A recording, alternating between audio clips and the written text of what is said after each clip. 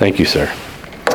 Once again, good morning to everybody. Good morning to our folks who are watching from around the country. And we want to extend a very special welcome to our international viewers and listeners. We love you very much. Thank you for joining us, especially you folks who've been with us for quite some time now. Thank you for saying hello to us and making contact with us. We love you very much. We are praying for you, and we have you in our hearts and in our minds. So good morning and God's blessings to everyone. Welcome back to our snowbirds. Rick, it's good to see you here again. And Mr. Ellis, I know you. When you came in at first, I didn't recognize you. Very nice to see you. And you too, Aunt B. Can you believe this man actually has a real Aunt B? And she's just as lovely and sweet as the one that Andy had, or if not more so, I'm sure. Welcome to you, sir. Welcome to all of our visitors. As you church members who are watching this morning, and those of you who have been watching us for quite some time, you know this is the first Sunday of the month. It is Communion Sunday. Church members, I trust you have prepared your hearts, your minds, to come to the Lord's table. For those of you who are watching and for our visitors, we extend to you the invitation. If Jesus Christ, the Son of God, is indeed your Lord and your Savior, you are invited to join us and participate, all of you, in the Lord's table. And to those of you who are church members who are watching this morning, we love you very much. And please feel free to join us when we have our communion service shortly.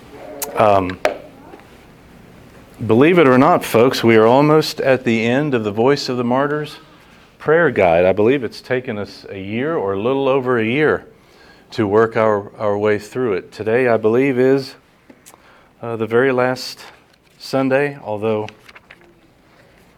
some way or another I still want to keep bringing to your attention our persecuted brothers and sisters around the world by way of Voice of the Martyrs and other ministries that helps us assist our fellow saints, our fellow Christian soldiers the world over. Today, to conclude last year's prayer guide, and actually this year's prayer guide is available now, we conclude with the nation of Yemen. So please, this week and the days, weeks, months ahead, always really, please pray for our brothers and sisters in the nation of Yemen. Yemen, according to Voice of the Martyrs, is a restricted country. The people of Yemen have suffered greatly since the start of their civil war in March of 2015. You probably remember this. But the gospel has flourished greatly during this time. Yemeni Christians have become more proactive in their outreach efforts, though they still face extreme danger even for being identified as a Christian. As such, they must reach out in creative ways that are both bold and wise. Small numbers of Yemenis are being added to the body of Christ weekly. Praise God for that. And there are many seekers as interest in Christian media grows. Most regions of the country now have at least one follower of Christ residing there. About 99% of Yemenis are Muslim, as you can imagine. About 1/3 are Shiites and the rest are Sunni Muslims. Persecutors include the government, Islamic extremist groups, as you can imagine, communities, tribes, and families of Christian converts. Al-Qaeda is prominent and active there. Converting to Christianity from Islam in this nation is a crime punishable by death. These folks really need our prayers. And families consider it extremely shameful, according to the culture, for a family member to become a Christian. Christian converts face harassment, as you can imagine, the possibility of losing jobs, family relationships, and of course, potentially death. Christians worship secretly in homes or in small groups outdoors. Bibles can be found in Yemen, but they are very difficult to obtain. There's a great need there, especially considering today's passage in the spiritual warfare passage. The Bible itself is a sword of the Spirit, the Word of God. These Christian soldiers desperately need their sidearm, their sword, their spiritual weapon. Bibles can be found in Yemen, but they are difficult to obtain. However, Yemenis can freely read the Bible online. Praise God for that. In addition, digital copies can be downloaded to their smartphones or computers. And this is a very ingenious way for Christians and others to receive the Scriptures. This is, if I can use the expression, all the rage these days in certain parts of the world. Voice of the Martyrs supports indigenous believers who reach out to their community and provides relief to some Christians who are suffering as a result of the war. We also support various forms of media that make God's Word more accessible inside of Yemen. So please pray for your brothers and sisters there. And Pastor, there's a tremendous famine in Yemen. There's a famine there. Oh, terrible. Thank you for telling me that. I wasn't aware of that. I don't know if you heard Lynn. She said there's a terrible famine there in Yemen as well. So please pray for these folks.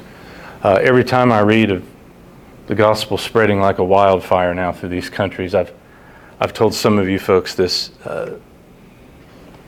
account many times. You're probably tired of hearing it by now, but it never ceases to amaze me. A Voice of the Martyrs conference I attended a few years ago.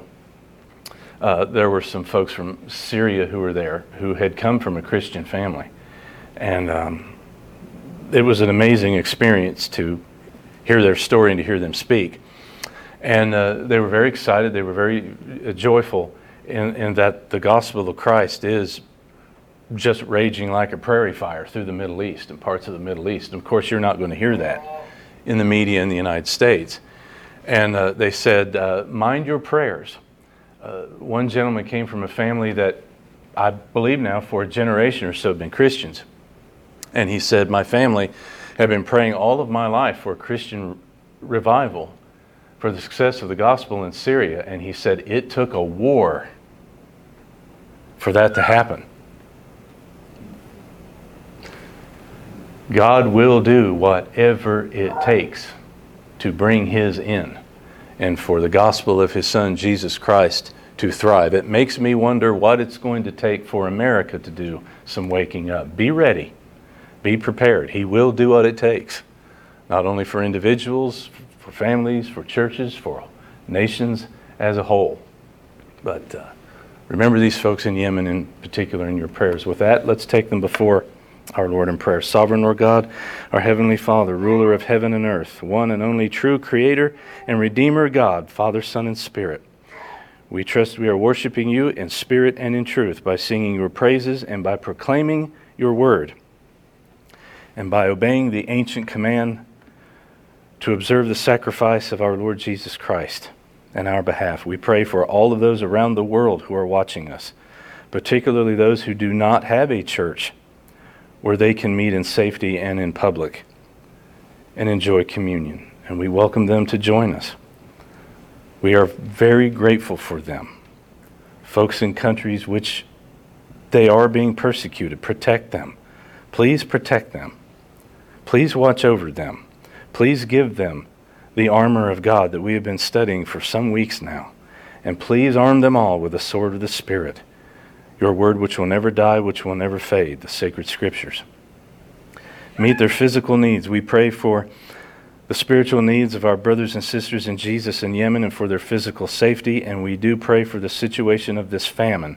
There is great hardship in this country. I pray for this nation as a whole. I pray that the gospel of Jesus would grow and thrive there by whatever means you see necessary to spread it, and for the seed to be planted and grow in hearts and minds there. But I do pray for the welfare of our brothers and sisters. Please give them the power of the Spirit to live the Christian life boldly and wisely and well. Help us here in America to follow in their footsteps. Help us to never rest and to never be slothful in supporting them, helping them, praying for them with our resources in any way that we can. In particular, placing the sword of the Spirit in their hands to wage the battle in this life wisely and well as we all journey on our way to our eternal home. I thank you for those who have gathered here this morning in person, for our folks who have arrived safely home from abroad, for our visitors. Bless them, keep them. Open everyone's heart and mind to receive the truth of your word and to translate your words into action in our life. And prepare our hearts, our minds, our souls to come to the table of our Lord Jesus Christ as we are commanded to commemorate his sacrifice on our behalf, and this table which points to the wedding feast of the Lamb himself in our future. May the meditations of all of our hearts and the words of my mouth be pleasing to you, O Lord our God, our one and only rock and redeemer. You who are our one and only hope, and you who are more than hope enough for one and for all. In the name of King Jesus we pray. Amen. Would you stand with me, please, to join in the reading of the word of the Lord? Today we will be returning to the verse that we began to explore or unpack last week. We will remain in verse 17 this week. Today's exploration of the Christian soldier metaphor is the last half of verse 17, chapter 6, verse 17b, but I'm going to go ahead and read the whole verse again. And take up the helmet of salvation, which of course we explored last week. And now this week's unpacking of the metaphor, finally the soldier's offensive and defensive weapon. And the sword of the Spirit, which is the word of God. These are the words of the Lord, and thanks be to God for them. Thank you, folks. You may be seated. To those who may be joining us out there for the first time, to our visitors, we work through books of the Bible in expositional fashion on Sunday mornings and often on Bible study nights. But for some weeks now we have been in Ephesians chapter 6, and of course one of the most powerful and meaningful metaphors for the Christian life in this world, that of the Christian as a hard campaigning soldier, and the famous, as we traditionally say, armor of God passage. So today, resuming where we left off in our study of this metaphor of the Christian as soldier in this world, the spiritual warfare armor of God passage in chapter 6. As I've said many times, and probably will say many more times, the New Testament tells us that this life, this side of eternity, is part pilgrimage and part battleground. The holidays come hereafter, or will be brought to us someday, after the last and final conflict, when the Son of God, whom this armor of God is based upon, when the divine warrior king returns to judge and obliterate enemies and evil once and for all and forever. As it is with our great divine warrior king, so it is with the Christian soldier, the people of God in this world. We fight evil in this world, in this journey, as our Lord does. So taking up in the second half of verse 17 with the sword of the Spirit, which is the word of God, and we will proceed from there. Let me read this to you again from the original Greek, which you know I love to study and love to explore. You could just as arguably translate into English Paul saying this: take up, grasp onto, seize onto the sword of the Spirit, which is the very word of God. Obviously, one of the most well-known parts, one of the most well-known phrases from this, one of the New Testament's most well-known metaphors. So now, finally, at last, we worked our way through the soldier armoring himself up for defense and for offense, I add. But now, obviously, we come to the soldier's obvious weaponry, the sword. One of the most basic, foundational, fundamental standard weapons of armies in the nation of the ancient world. And really, a sword of some type of a sidearm has been essential to soldiers throughout much of world history. Now, the sword is not the only weapon of the ancient soldier. In the Greco-Roman world, both with the old Greek hoplites generations before, and with the Roman legionaries and Roman auxiliary troops, the men who built the Roman Empire in Paul's generation, you would also have a spear called a pilum, or also a javelin. The javelin or the pilum and the sword together were the principal or primary weapons of the Roman soldier. But I would say, perhaps even more than a spear or a javelin, the most obvious foundational weapon in defense and offense, the most foundational sidearm of a soldier, the most essential would be the sword. I apologize again to you folks watching. If you have good history books of ancient history of the Roman Empire, you can look this up, or in your local library, you can go online. There are lots of wonderful images of the sword of Roman troops in Paul's generation. Many of these swords have been excavated at archaeological sites. You can see in museums. Again, photographs of these weapons are online. Also, there are certain historical arms manufacturers who are reproducing these weapons for museums that you can actually see or hold or see some sort of demonstration how these weapons were used. For those of you who are here in the flesh this morning, there it is. That is a very well done reproduction of a Roman gladius from the 1st century AD, the sword of a Roman soldier. This may very well be part of Paul's inspiration for the metaphor, of course, the soldiers of his day with whom he was very familiar. But also, remember the descriptions of the Lord God and his Messiah in the Old Testament as a divine warrior king. And so there is the real inspiration for Paul's metaphor for the people of God living this life in part as a soldier. Now, a little bit about that weapon, because this hit me pretty hard this week and the following weeks in studying this metaphor. Many of us have been believers for some time. We have read this passage over and over and over, and some of the import and the impact has been lost upon us. It really is stunning that of all of the things that the Apostle Paul could have used to describe the principal or primary weapon of a soldier in this life, he describes the Bible itself.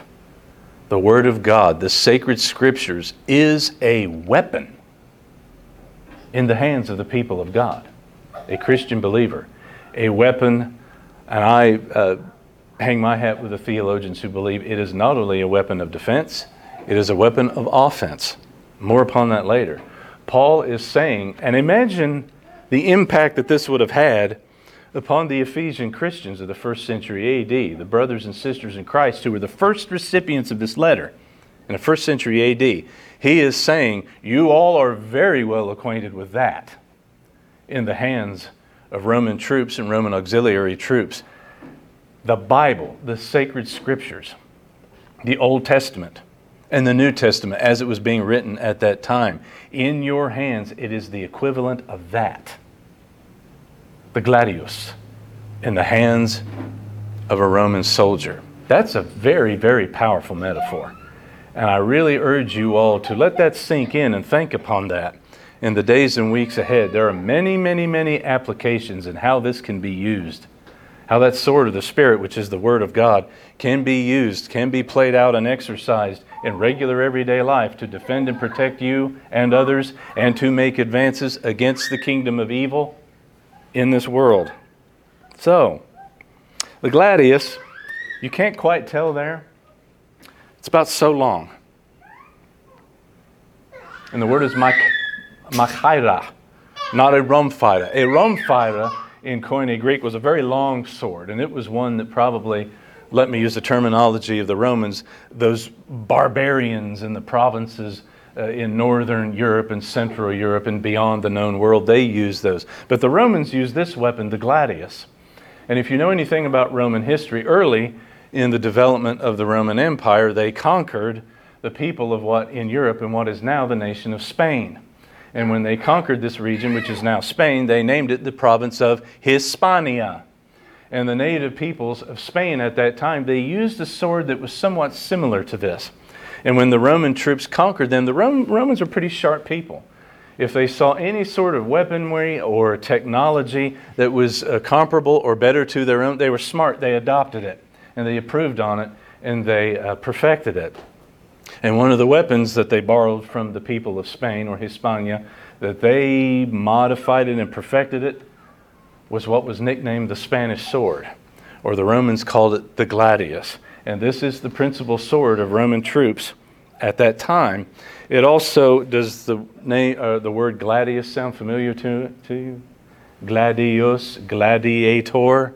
It was a sword that was often used in the arena for the gladiatorial games, but much more so, it was associated with the Roman military. And this very well may be the type of weapon that is on Paul's mind as he is inspired by the Spirit to write this metaphor. This gives you the visual in the physical world, the mortal world, that you need for the metaphor of the Christian doing combat against evil spiritual forces in this world. So if you care to know this, this is actually the 6th piece of equipment that Paul has taught us about. The 6th piece of equipment in the Christian soldier metaphor. In this case, not armor, but the soldier's weapon itself. So first of all, obviously, Paul is urging and commanding all believers as Christian soldiers, according to the metaphor, know your sword, know your weapon, be efficient with your weapon, be skilled and proficient in the use of your weapon. Make very strong and very constant use of the sacred scriptures as a weapon, as a sword in fighting the powers of darkness in your journey through this world. That's quite a true thought. That's quite a truth statement. That is quite a concept. Some folks find it a bit disturbing and a bit rattling, but it is for each and every single solitary believer in our journey through this world on our way to our eternal home. And we are to take that metaphor seriously and apply it seriously. We use the scriptures both as a defensive and offensive weapon in the cosmic conflict that rages all about us on a daily basis. And our conflict in confronting evil in this world, spiritual warfare, as we traditionally call it. We use this, or are to use this, the scriptures themselves. Now listen carefully, as if for the first time. You use the sacred scriptures when you are confronted with any demonic attack whatsoever against you or yours. Your defensive and offensive weapon is the Word of God itself. We also use it against all spiritual evil that we encounter on the battleground of this world and this life. And as we all know, the battle in the spiritual world will very often manifest itself in the physical world. I think we can see that all around us in our generation today. Let me quote Dr. Clinton Arnold, as I have so often, from his commentary. He writes, at the same time, this weapon represents an appeal, an imperative really, a command to the Christian church to make known the Word of God, to make known the gospel of the Lord Jesus Christ, an action that does amount to a major form of aggression against the kingdom of evil in this world. Paul also states that the Holy Spirit of God has not only supplied this weapon, supplied the scriptures to God's people, but he dynamically empowers those words, empowers that sword for maximum defensive and offensive impact, end quote. Now the sword, again, the Christian soldier's weapon is the Bible itself. The Word of God, the sacred scriptures, is a very, very powerful part of this spiritual warfare metaphor, an indispensable part for the Christian life. And you find how indispensable is the Bible, are the scriptures, to living the Christian life wisely and well. It's obvious according to the metaphor, isn't it? If you do not have your sword, you are going to be ludicrously vulnerable. You're going to become a spiritual casualty. If you do not have your sword, your offensive weapon, you are going to be worthless in this world in waging the conflict against the powers of darkness, which we are commanded to do, according to this metaphor and other passages, Old Testament, New Testament alike.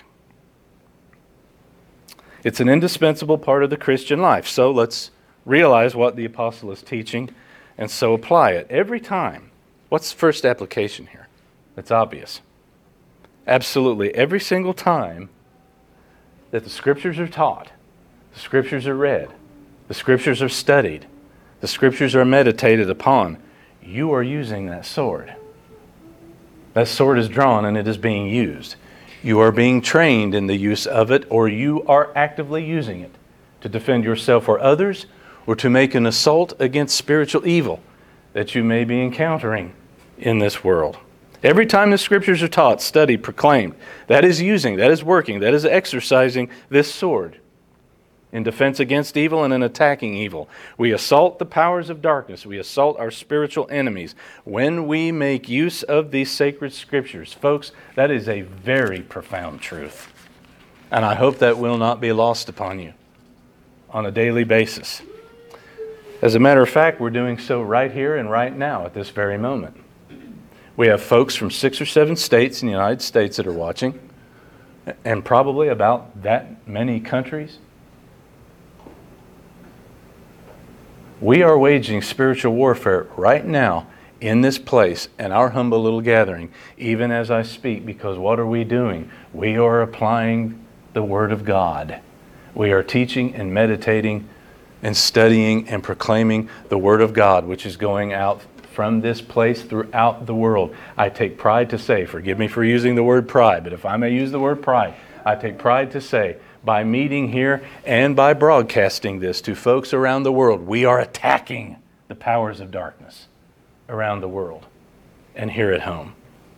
And we are arming you in your soul and your heart and your mind to defend and protect you against spiritual evil and to enable you to aid and protect others.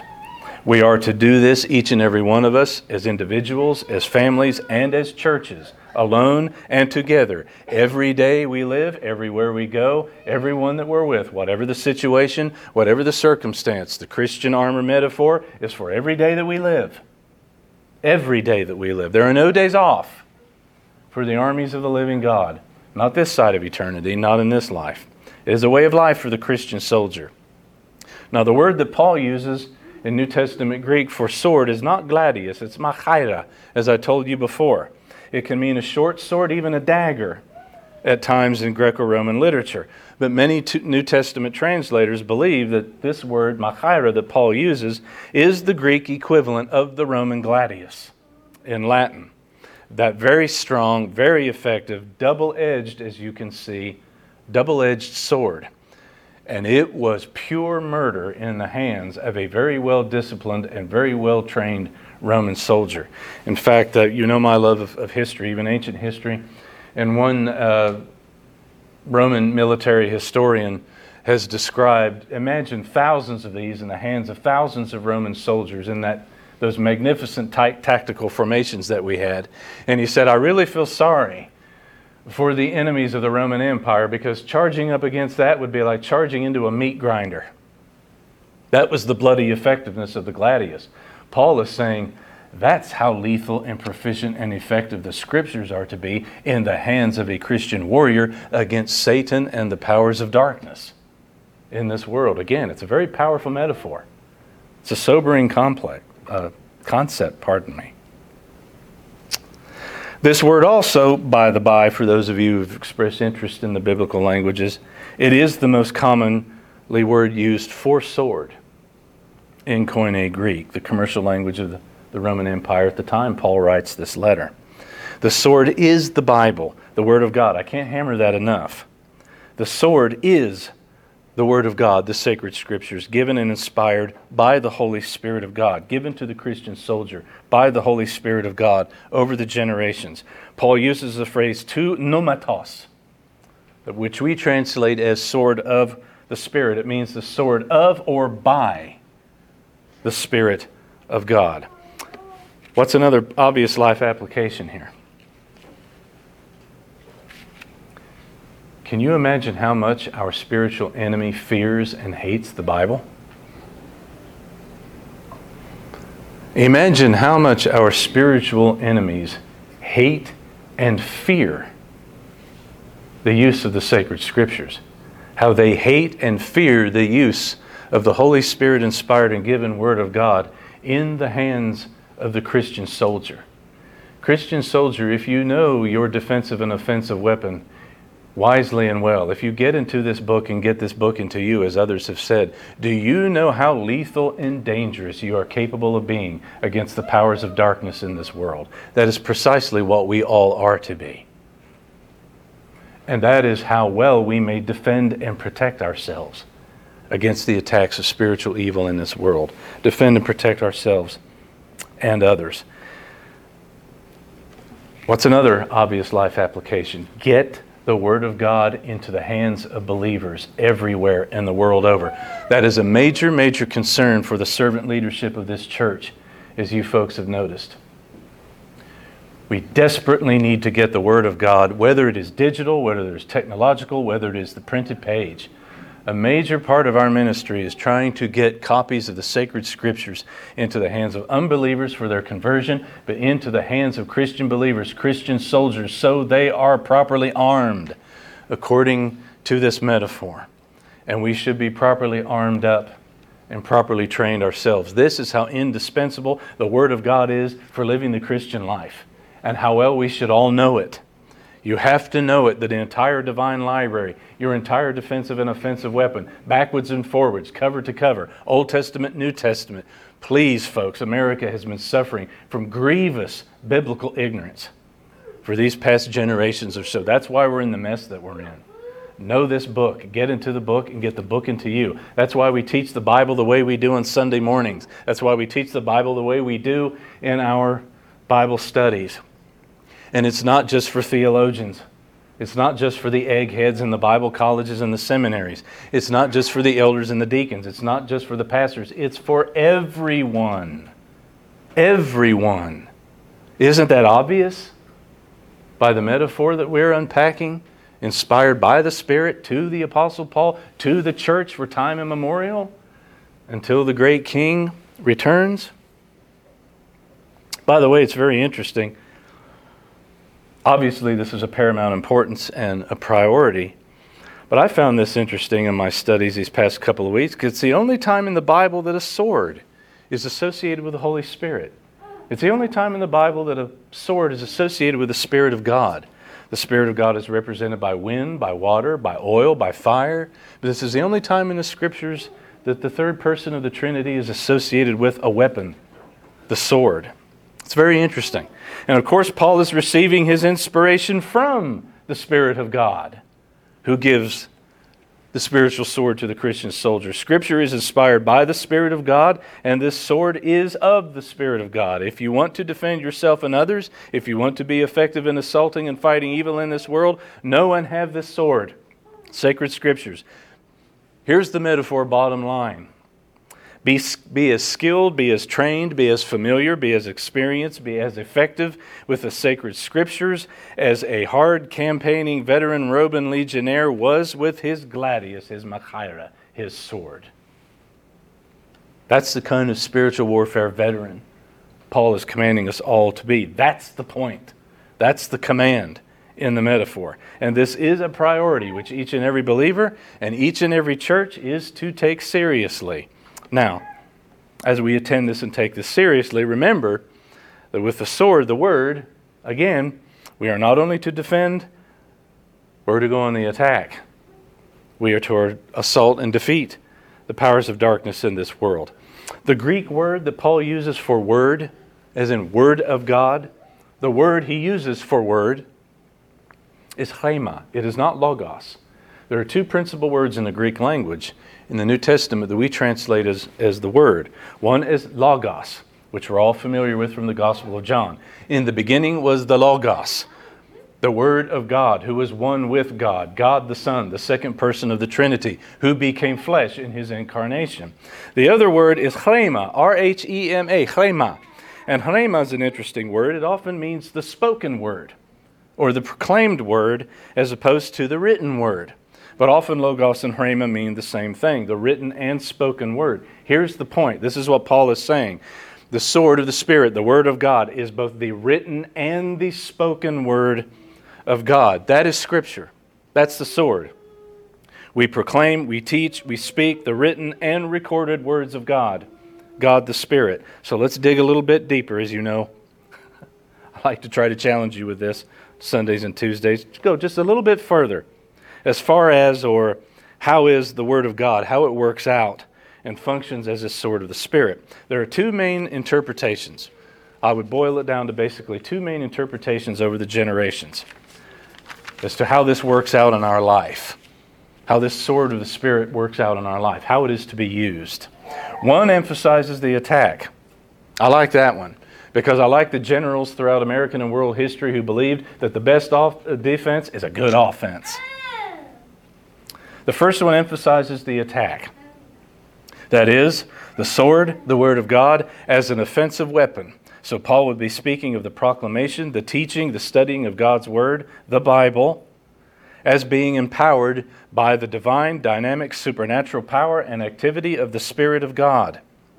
The work of the Spirit of God through the Word, through this sword. This represents a major attack. Let me use military language, as Paul does in the metaphor. It represents a major offensive campaign or maneuver. against the kingdom of darkness. Theologian Peter O'Brien writes in his commentary, Paul is referring here to the faithful speaking forth of God's word, the sacred scripture, the gospel, against the realm of darkness, so that men and women who are held in darkness by Satan might hear this liberating and life-giving word and be freed, liberated from his grasp. End quote. I agree with that 100%. There is much to recommend that. That is a completely legitimate interpretation. The second interpretation, the second view, stresses the defensive position.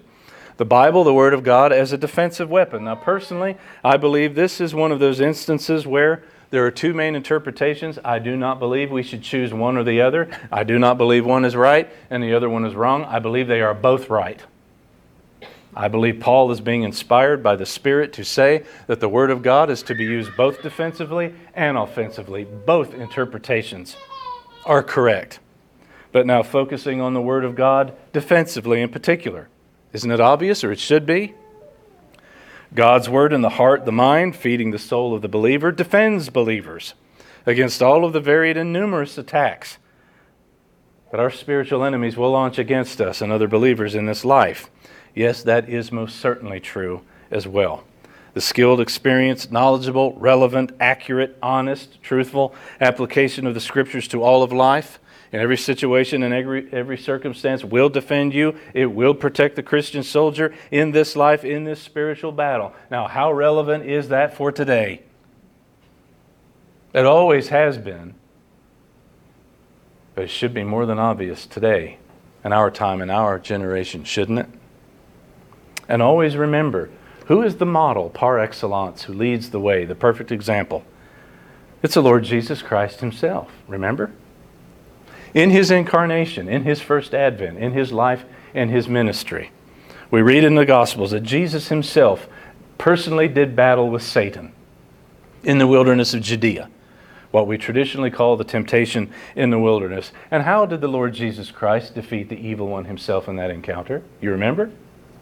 With the sacred Scriptures, the written and spoken Word of God. And He defeated and drove off altogether the evil one in that personal battle and that personal encounter of combat in the wilderness.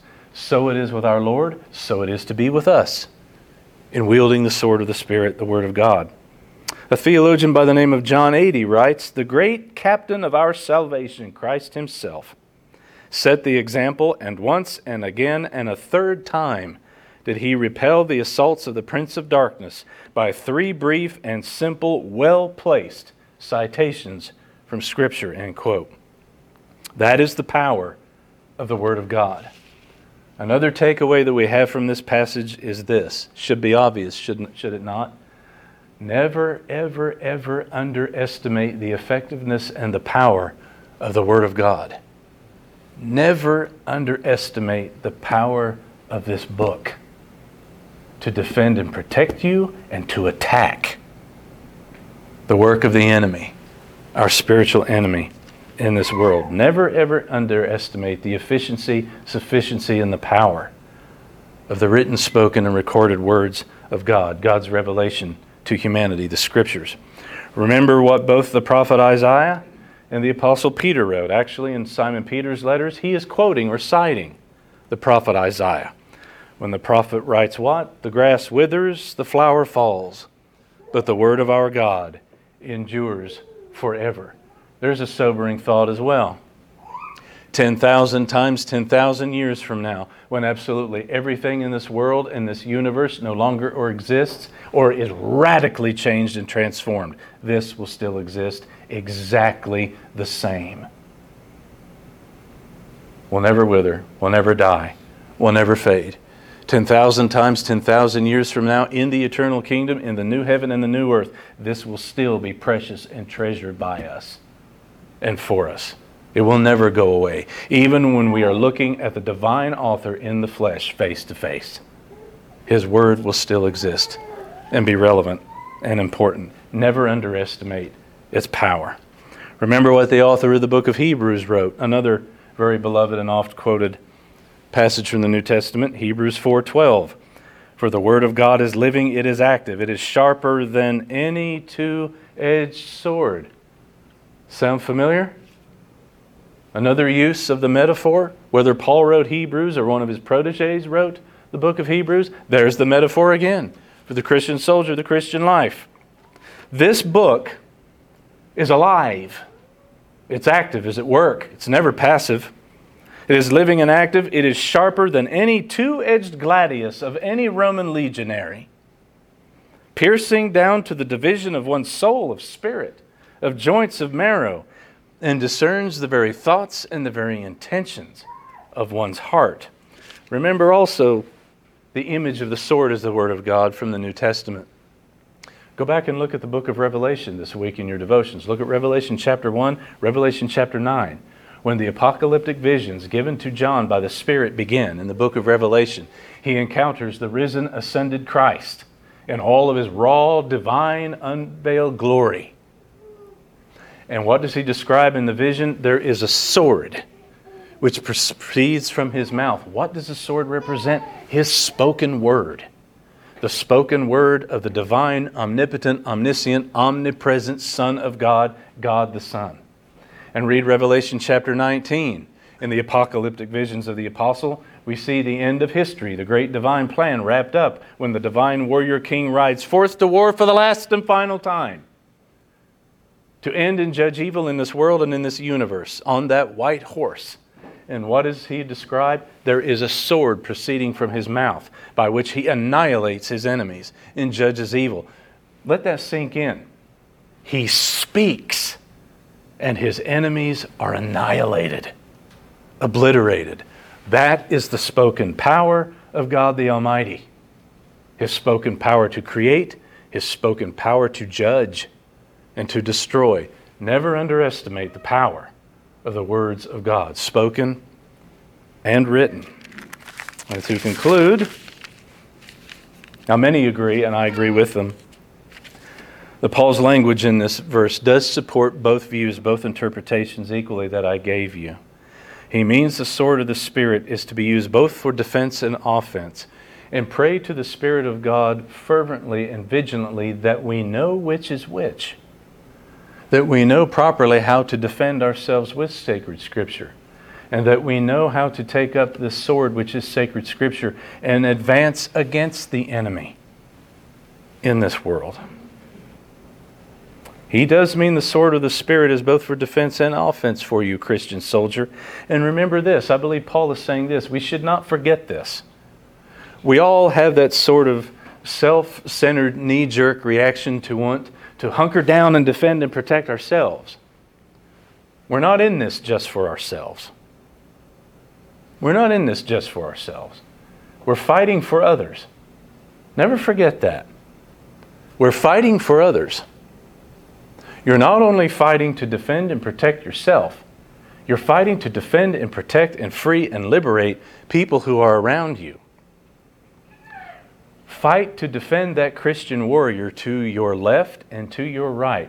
What is it that almost all veterans say when they open up about their experiences in combat? They're fighting for their country. They're fighting for the folks back home. Yes, of course, they know that. They get that. But in that experience of combat, they're fighting for their friend. They're fighting for their comrades. They're fighting for their buddies. They're fighting for the man to their left and the man to their right. And the same is true for us, isn't it? Christian soldiers? We're fighting for the Christian soldier in the ranks to our left and to our right, or to the Christian soldier ahead of us, or to the Christian soldier behind us. We're not just fighting for ourselves, we're fighting for others. We're fighting to set others free from being held in chains of slavery, spiritual darkness, which is all around us, is it not? So painfully obvious at this particular time. A thorough knowledge, a thorough working understanding of Scripture accompanied by one's very careful consideration of its relevance for every situation and circumstance. Folks, it's absolutely crucial, absolutely critical for standing against the attacks and the temptations that are going to come our way from the evil one. And as the psalmist declares, Psalm 119:11. I have hidden, actually it should be probably better translated as, I have stored away your word in my heart, that I may not sin against you. And also remember, all of God's word is the sword of the Spirit, all of it. The entire divine library, Old Testament, New Testament, all 66 books. The entire Bible is a sword of the Spirit by which we stand fast and advance. Remember, the gospel of Jesus Christ is a story that is so magnificent and so enormous, it takes both testaments to tell it. The entire word is a sword of the Spirit. But of course, naturally, in this age of the church, this age of the new covenant, as Christ says, the Word of God is the prophetic, Spirit-breathed gospel, the good news of the person and work of Jesus Christ, which sets spiritual captives free, which turns back the darkness in this world, and which cleanses and purifies and purges and protects Christ's people, Christian soldiers in this world. Before we go to communion, I'll close with this quote from a wonderful old theologian from the 19th century, Mr. Charles Hodge, who wrote a very popular commentary on the book of Ephesians. Concerning this part of the Ephesians passage, he writes, in opposition to all error and deceit, the sole, simple, and sufficient answer is the Word of God, the sword of the Spirit. This can and will put to flight all of the powers of darkness. The Christian soldier finds this to be true in his or her individual experience. It is also the experience of the church collective. All of her great triumphs throughout the generations over sin and deceit and error have all been effected by the Word of God. As the old Romans would say in Latin, hoc signo vinces, in this way, in this symbol, conquer. And so the Apostle Paul may be understood to be saying exactly the same thing to every believer and to the church as a whole. End quote. Lord God, our Heavenly Father, thank you for this wonderful metaphor for the Christian life. I pray by the power of your Spirit and by the truth of your word, this sword, that you will enable each and every one gathered in person and watching to apply this metaphor to their life wisely and well, to translate these inspired words into action in their life, to protect us all through this life's journey, and to be good veterans, faithful veterans, in being able to successfully wage war against our spiritual enemy, the powers of darkness in this world. And I pray for the effectiveness and for the protection of everyone here, and for all Christian soldiers watching and listening. And we pray, O Lord, hasten the day, but according to your perfect plan, when the divine warrior king, our Lord Jesus himself, returns and ends this ages-old conflict once and for all, and brings the fruits of true and lasting peace into a new heaven and a new earth, wherein only holiness and righteousness dwells. And help us all to be sturdy, experienced, happy, joyful, veteran soldiers, rejoicing at the return of our great captain and our great commander. In the precious and holy name of our Lord Jesus Christ we pray. Amen.